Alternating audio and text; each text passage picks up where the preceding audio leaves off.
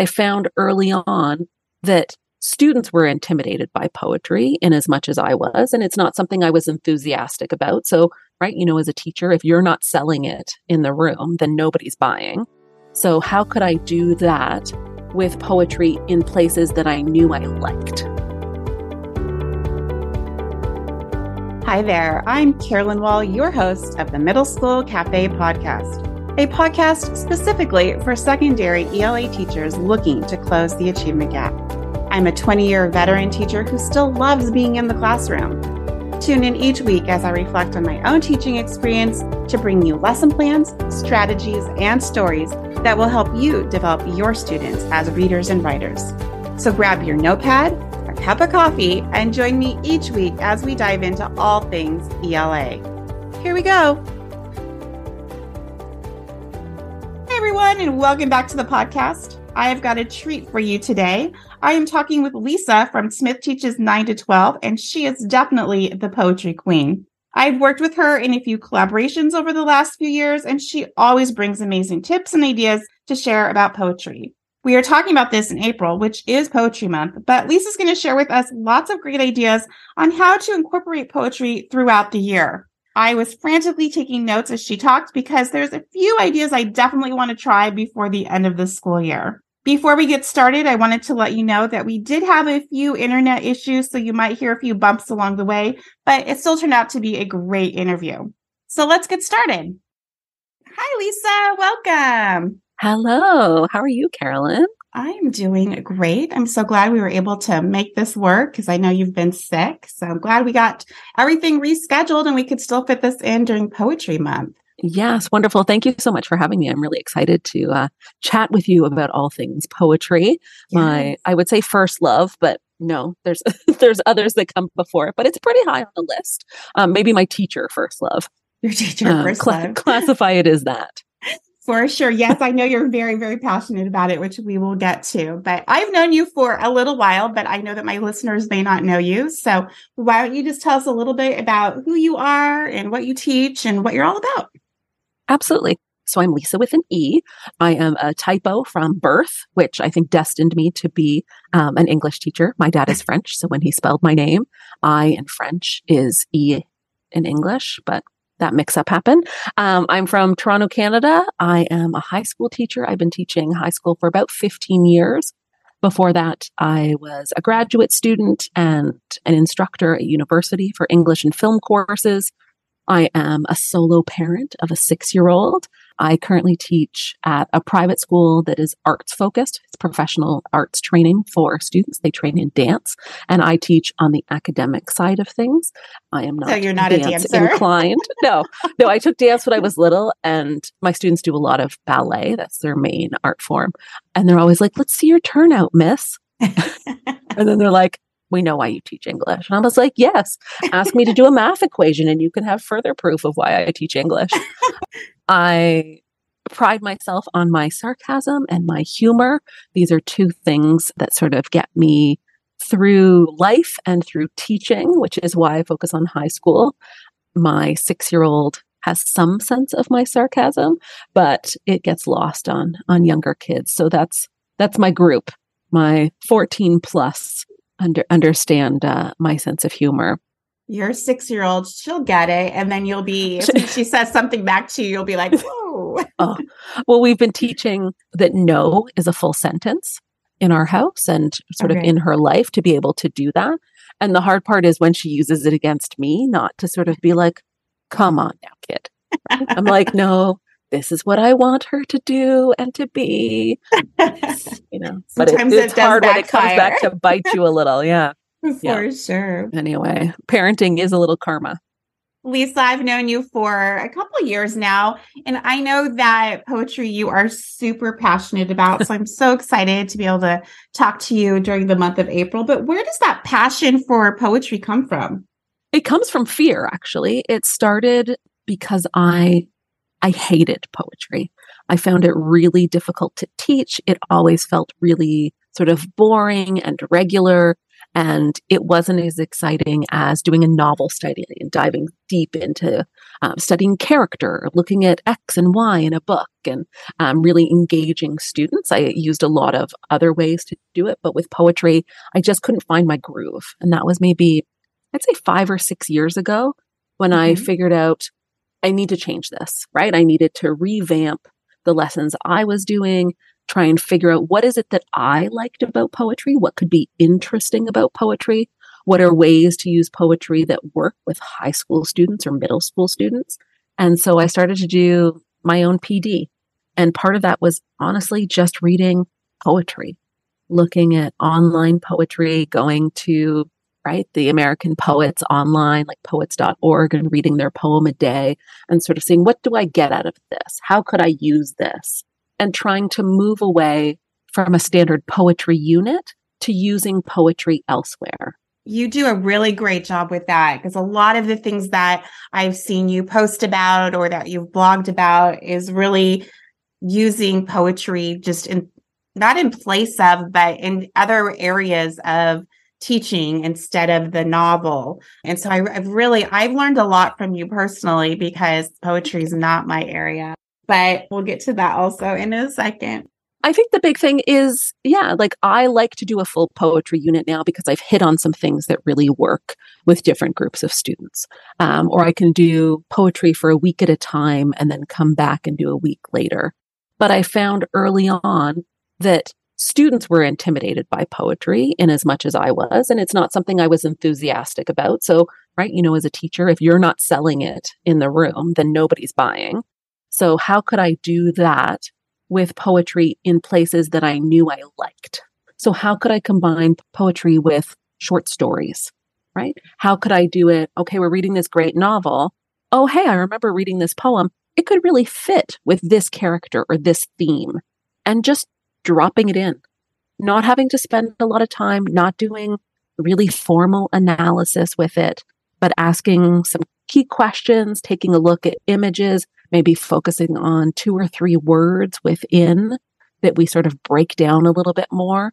Some of my students were really nerdy one year and really into etymology. And so we would trace the history of a word through the Oxford Dictionary, and how did it get to this, or how could it change the poem in this way, right? And part of it was tapping in, what were they interested in? Here's what I could bring to the table. What did they want from poetry? So figuring out ways to make it less intimidating, less, okay, we're now going to spend the next 20 classes doing a poem, analyzing a poem, writing about a poem. Okay, here's the next poet. We're now going to read about this poet, read some of their poetry, analyze it, right? That's not something we would do with a novel. It's not something we would do with a short story. So how can we change up how we do it with poetry? And that's where I've sort of set my sights. I love that. And I think that is kind of maybe why I'm intimidated by teaching poetry, because it has traditionally been a poetry unit, and it has traditionally been like, here's your 10 poems or 5 poems or whatever. And so I know that I'm not alone when I say that poetry is a struggle for me to teach. You and I have talked about that for myself as well. And you've kind of mentioned a few things about how you've read poetry and you kind of found some things that you liked. But if there's another teacher out there, I shouldn't say if, because I know there is, but another teacher out there. I also know there are. Yeah, lots. Who is struggling, who's like, oh, I haven't done really any poetry all year. What is like some advice that you could give them to like jump in and say, oh, we're going to do something with poetry that might be attainable for that teacher? So there's a few things. Think about it in small ways. You don't climb a mountain by like running all the way up, right? There's sort of, here's base camp 1, here's base camp 2. So start something small. You don't have to, right? We're all tired in teaching, particularly at this time of year. So don't try and reinvent the wheel. There's lots of things out there that you can use, adapt, borrow, change, but start small. How is it? Maybe you start to do a poetry sort of feature wall in your room. Maybe it's a bulletin board and you go to poetry.org and you print out their last 6 days of the daily poem and it's up on the wall. Maybe I started using poetry as part of bell ringers or attendance questions. Here's a haiku, right? 575, not long, right? Pick out the idea from it. Matsuo Basho is one of the most well-known haiku poets. And he has one like about melons or rain or frogs or sleeping, right? And you can come up with a quick little question that fits with that poem, but the students have read the poem in a no pressure way, right? Make that Fridays between now and the end of the school year that you just put up a haiku and your attendance question is that. I love that. That's super Plain and simple, attainable. right? Yeah. And it starts you thinking about poetry. You've now done it. It's starting to become a little less scary because, hey, I've done this one thing. And then students are like, oh, poetry is just part of what we do in class. It's not a big thing we have to tackle. And Right. the other is start with creation. Don't jump right into analysis. I like to look at it as sort of a bridge. We think about like students having to write poetry. We have all read teenager poetry. We've all written teenager poetry, Yes. probably. I think there's a podcast where people go on and read from their diaries and their teen poetry as adults, and it is as cringeworthy as you think. I can imagine. Also terribly funny. But think about ways that students could write poems. So if it's in a novel, you're in a novel study unit right now, there's a character. What is it something they love? Could they write a haiku about it? Could they write an ode to it, right? Like 5 lines about why they love this particular thing. And then, right? So they've created it. It's not graded. It's just something to do as a bit of a character study, right? An activity to do in class. And then next step is to think, okay, how am I going to get them to do analysis, but of their own poems?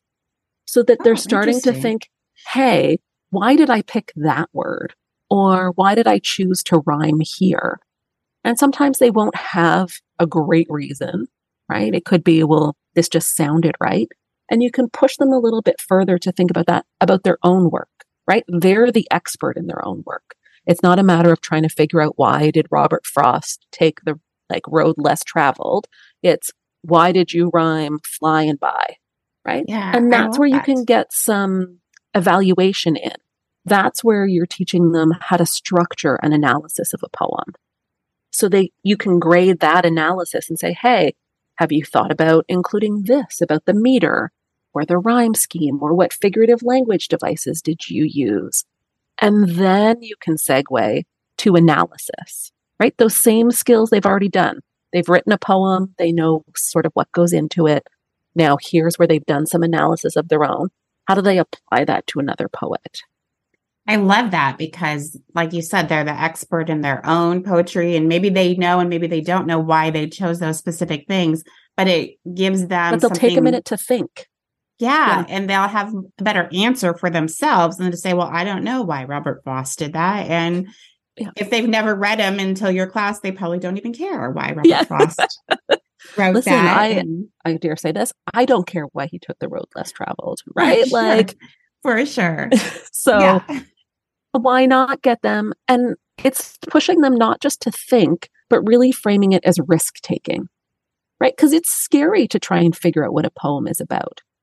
It's short, it's well-chosen language, it's in some ways both specific and really universal. You're not quite sure where to start. There's nothing sort of simple often to grab onto, like there is in a short story when you can be like, oh, hey, this is the exposition. I can find the climax. Or in a novel, hey, I can talk about setting. It's not as easy to do that with poetry. So why not get them to take risks with their own work first, so that hopefully that transfers when they go in to do it with somebody else's work. Right. And I think it's so backwards the way that, at least the way I've approached it, because we've always looked at poetry as the mentor text and then said, go write it. But I love this idea of having them write first.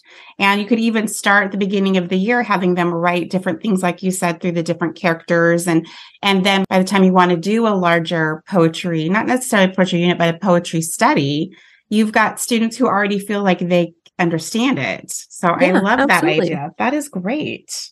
So one of the things I love to do to start the year is a collaborative poem where students are asked to write a couplet. So they write two sentences. Maybe the first line is about their name and the second is something about them.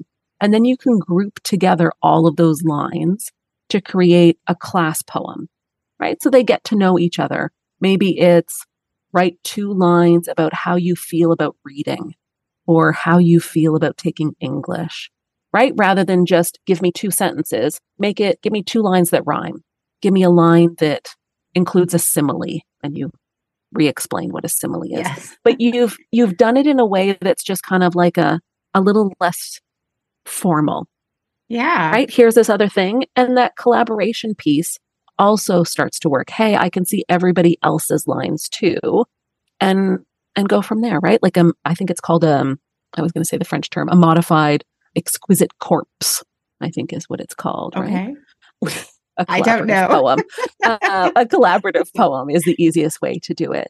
Okay. And maybe that starts the intro to the year. Maybe as you're closing out the year, give me 2 sentences that rhyme, that summarize your school year, that summarize this last month of school, that summarize the best book you've read this year.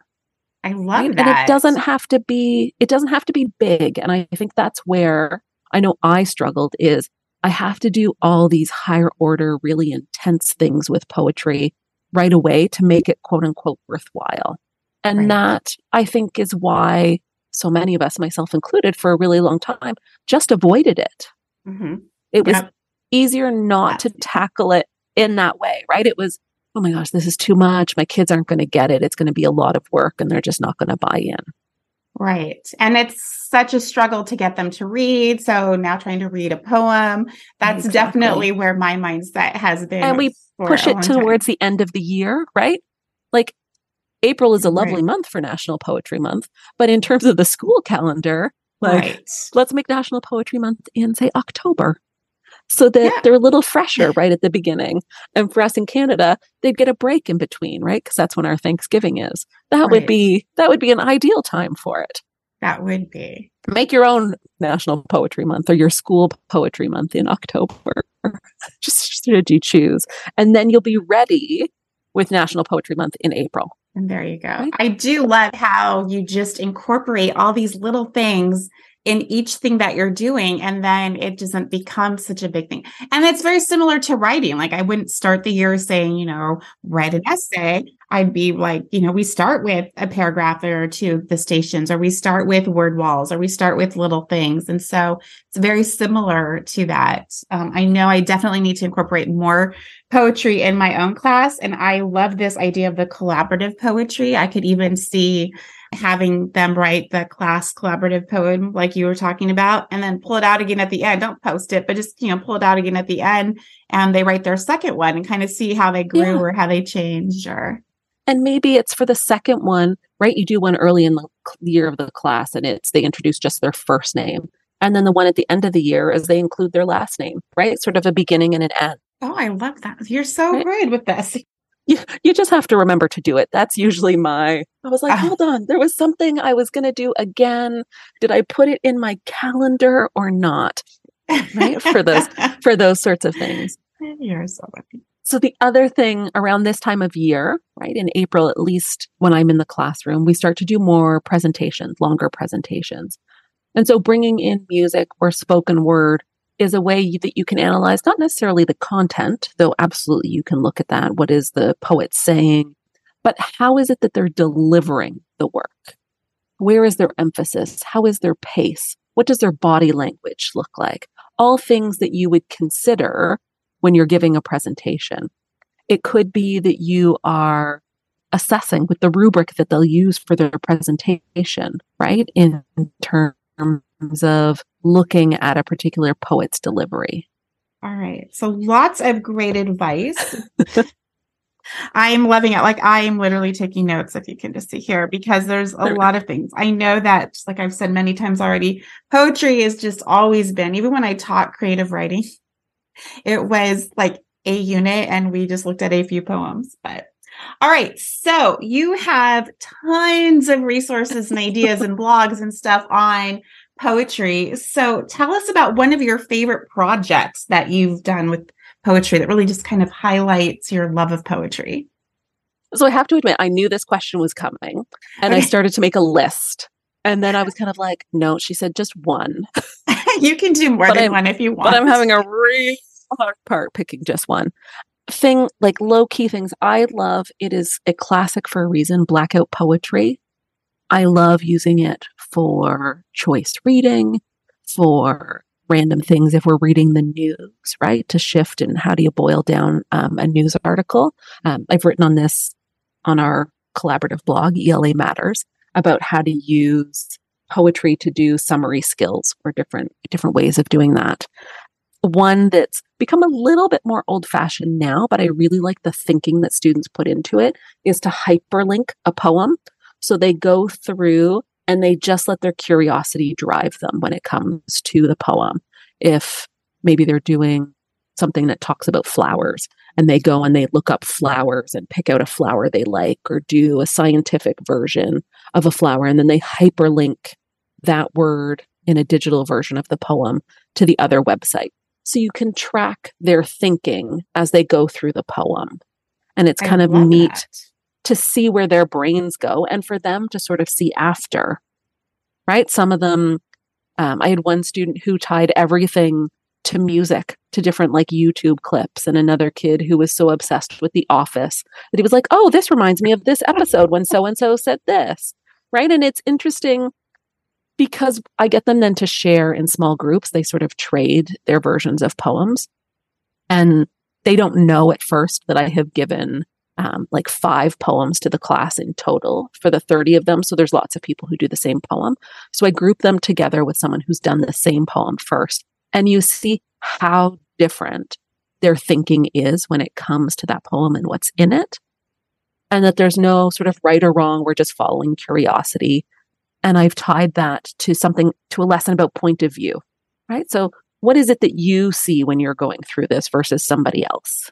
So you're giving them each a poem, so it's typed out. And then as they go through that poem, they're just linking specific words to things that interest them, like the flower or the Office episodes, or... Yeah, like just doing a Google search, like a digital version. I have it set up in a Google Slide or a Google Doc, the copy of the poem, just cut and paste into it. And then they're just sort of searching and then coming back to the poem, hitting Control K. What website are they going to attach to it? So there's no added explanation that they're doing initially, right? Odds are when they start to get into their small group to discuss it, they'll explain why did they pick this? Why did they pick that? But it's really just a matter of where did your curiosity take you from the beginning of this poem to the end? And some people will choose every single word. Some might go, hey, these 2 lines remind me of this. And it's just getting them to work with the poem. And what a great idea. Like once you've had them write their own and analyze their own, what a great transition into analyzing other poems, because you're not jumping from my own to now I have to decide what, Maya Angelou was thinking when she wrote blah, blah, blah. And now they're just still like, I rise. Yeah. Right. And they're still just kind of exploring it and tying it to their interests, which is going to be like, remember when we did that poem where I linked everything to The Office? Like they're going to remember that. And that's going to be a great positive poetry memory. Right. Yeah. Right. That's also what we're going for here. Right. Yeah. And I think even though I'm teaching 6th grade this year, I think that could be a great activity I could do with my 6th graders before the end of the year. Just kind of get some practice with it so I could use it next year. That's awesome. Yeah. And the other thing is maybe you add, I love figuring out how do I build a skill into it? If I'm not doing something marking, how do I use it? Make it around a research skills lesson that they do a poem and they're linking things. You can only use websites that you view as reliable, so that as they're going through to pick websites, they're assessing that website. Maybe it's a checklist of, okay, I know a website has to have this, and it can be reliable if it's this. Yeah. And those are the only resources they can use in it. You've got my mind thinking about my next unit, which is argumentative, and the students are going to be working on whether or not we should have zoos. And so I'm thinking of some poems that I could incorporate this idea with. I'm loving this. Awesome. Or pick something that there's different sort of controversies around, right? Even the image within, or there's ways to interpret it, or I can argue that this means this. I'm trying to think, even if you look at a poem that uses, what's the name?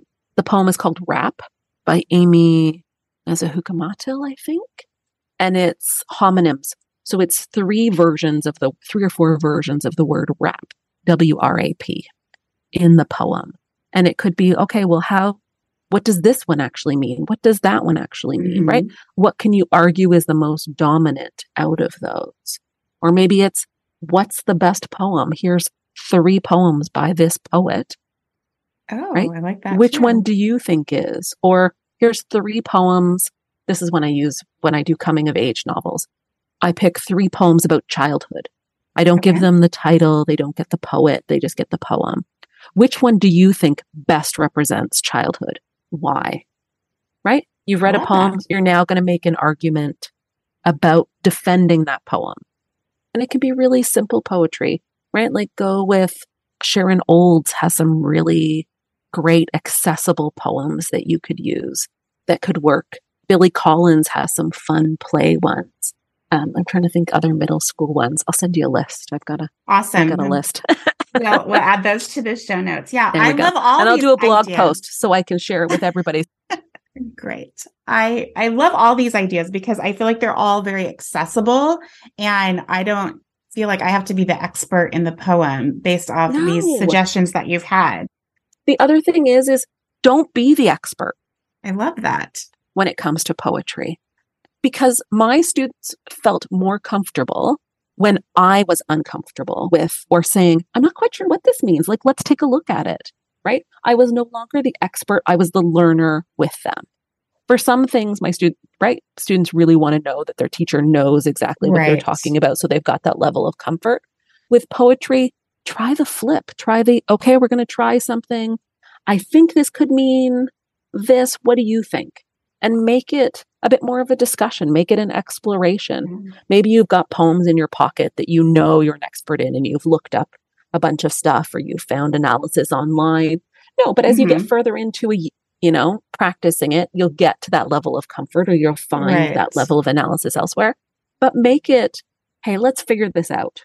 Yes. I know poetry can be a challenge. So, hey, you can still sell it as, hey, I really liked this poem because it's got this really cool word in it, or this one that was inspired by this work of art, or this one where I really like the way Rudy Francisco talks about whatever the case may be. He's one of my favorite spoken word artists. And then as you start to look at it, go, hey, I'm not quite sure what that means. Let's take a look and figure it out. And not in a fake way, not in a, I'm going to pretend I don't know. But in some ways, I really don't know. Right? Like, yeah. Especially when it comes to contemporary spoken word. Yeah. I'm like, okay, I know Jordans. I know really a lot about like 90s hip hop culture. That's my time. But some of the more current references, I'm like, what does this slang mean? And please tell me that I haven't just brought something in that is totally a poor choice. Right? Like, for sure. Yeah. For sure. I'm trying to think other assignments that I love. I've started to do more stuff with Insta poets. So Instagram or social media poets. Oh, okay. Because it's really accessible. It's easy to find and it's really relevant. So people like Lang Leave or Brian Bilston does a whole lot of humorous poems. You might have heard of his poem Refugee, where you read it. It's a palindrome poem or a reverse poem, where it means one thing when you read from top to bottom and something else bottom to top. So he does a lot of poetry on Instagram. Rupi Kaur, who most people, I think, are a little more familiar with. She's risen through the ranks quite quickly in terms of pop culture poetry. And that's stuff that my students really get into, right? It's in a square. It's maybe 10 lines or less. It has some sort of really easy line drawing that's associated with it. So it's really aesthetically pleasing to them. Mm-hmm. And they dive into it. You said it was easy to find. So I'm going to say for somebody who's not super techie like me, like how do you find that? So I would say, are you on Instagram? And if so, you can search a hashtag Insta Poetry, INSTA Poetry. Got it. Or you can look up Rupi, R-U-P-I, and then the last name is Kaur, K-A-U-R. And I think she has an underscore at the end. And often she'll mention some other poets or Lang Leave, L-A-N-G-L-E-A-V. or just Google Insta poets or social media poets. Lots of them there. And then you don't even have to have an Instagram account to search it or to find their work, but it's really easy. And then I have a blog post that I've written about it recently, so I can let's send link that your way and we'll let's link it that. at the bottom. Awesome. Yeah. So those are my sort of big things. Those are great. I appreciate all of the advice, all of the like accessible, like I could do tomorrow, maybe not tomorrow, but maybe next week, like a little research. But it's not like I have to study the poems. Like it's not that heaviness that I typically feel when I think I have to teach poetry. All right. So before I let you go, I always ask people on my podcast, because we know that teaching is just gotten so much harder in the last few years, and we want to welcome new teachers into the profession. So if you were sitting down with a brand new teacher, do you have one piece of advice or a teacher hack that you could share with them? Absolutely. When I'm English teacher, so lots of marking, particularly with seniors in high school. The biggest thing for me is don't bring the marking home. You are going to put it in a bag. You are going to, if you drive, put it in your car, carry it into your house. You're going to leave it at your front door, and then you're going to take it back to school the next day. Try and find bits of time. I am not an early morning person. I would rather stay half an hour after school. But build in 30 minutes and make that, okay, I'm going to power through and I'm going to mark whatever the case may be. And with that in mind, not everything has to be marked. Yes. Not everything has to have teacher eyes on it. Sometimes it's okay that you've just looked at things while you've circulated in the room, or you've read the thesis statement and you haven't read the full, if you're marking the full essay, of course, you're going to do that. But as they're doing their rough drafts, I tell the student, pick one paragraph and I'll read your thesis. What is it you want me to focus on? Yes. That's it. I'm not reading your whole essay before you submit your whole essay. All right. There's already lots of you that I have to mark. And then the other thing is focus on your students, but not at the expense of yourself. Right? Teaching is something you do, and it can certainly be, I know a lot of us, even when I was thinking about my intro today, right? I'm a teacher. That's really quite a lot of how I identify, and it's tied a lot into my identity. And that's something I'm working on. Yeah.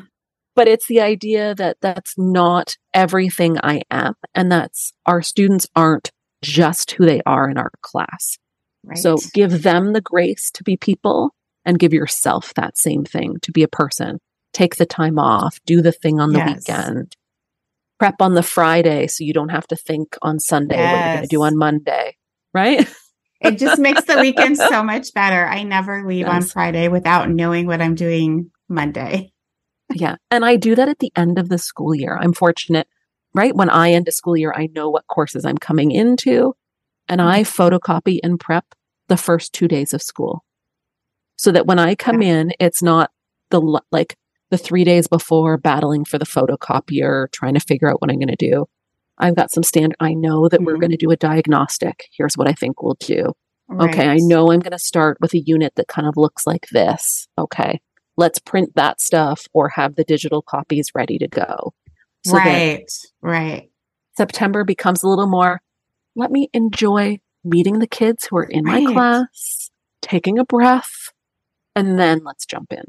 Yeah. And you're going to do some type of get to know you activities. Maybe you're going to do stations. And those don't have to be tied to a standard. They can just, you're just getting to know who they are. Yeah. I think that's great advice. Not everybody knows what they're teaching in the fall, but I think you could still prep. Like I always prep the first week of school, which for us is usually only 3 or 4 days. And so it's, here's what we do in this class, go over the syllabus, not the first day though, but we go over the syllabus and, we just kind of do some fun, get to know you. We do some book talks. And so those are things you definitely can plan before you leave. Like I have a specific place in my desk that here's the books I'm going to book talk. Here's what I'm going to do on the first day, and send out for those copies. We can send our copies out. So I always have those ready to go. Nice. So when I come back in the fall, they're sitting on my desk waiting for me. And now you can add poetry. right? You Yes. can do the collaborative poetry. Yes. You have an activity ready to go that's part of it. Maybe you do a few versions of it. There's half a class prepped for you. Yes. And all you need is a prompt and some chart paper. Yep. Perfect. Awesome. There we go. All right. So if somebody would like to find out more about how you highlight poetry throughout the year and more about the lessons that you have kind of shared with us today, where can they find you? Where can they connect with you? So I am online in all of the places, not on TikTok because I will lose days of my life, probably just scrolling. But I'm Smith Teaches 9 to 12. So the number 9 and then TO12 on Instagram, smichteaches9to12.com website, elamatters.com. I do lots of posts there, a collaborative blog. I'm sure you've probably mentioned it before. Yes. Of a group of middle school and high school teachers. So lots of stuff about poetry there. And send me an email, smichteaches9to12@gmail.com. Awesome. Happy to chat anytime. Awesome. And we'll link all of that, put all that in the show notes so people can reach out to you if they are interested in. Well, Lesa, Perfect. Thank you so much for being here. I really appreciate your time and all your wisdom. And I just really adore your passion for poetry. And thank you for providing some activities that I feel like I can do in my classroom. Wonderful. Thank you. I'm so happy. My first podcast experience. Delightful. Thank you, Carolyn. Oh my goodness. Lesa is amazing. I love her passion for poetry. I love how she took something that she really didn't know how to teach, and then she made it something that she loves to teach. She showed us lots of great ideas, but if you were looking to up your game in poetry, go check out her blog, Smith Teaches 9 to 12, and I will put all of her contact information in the show notes. As I said in the interview, poetry is a struggle for me, but I'm not afraid to ask for help. So I will be sharing some of Lesa's ideas and blogs in our Facebook group this week. So be sure to join us over there. And if you are somebody who loves poetry and you have some tips or suggestions for us, please feel free to come post those over in the group as well. All right, everyone, that's going to be it for me today. Next week, if all goes according to plan, I will be making a big announcement. So be sure to come back for that. I hope that you have a fabulous day. And until next time, have a great week.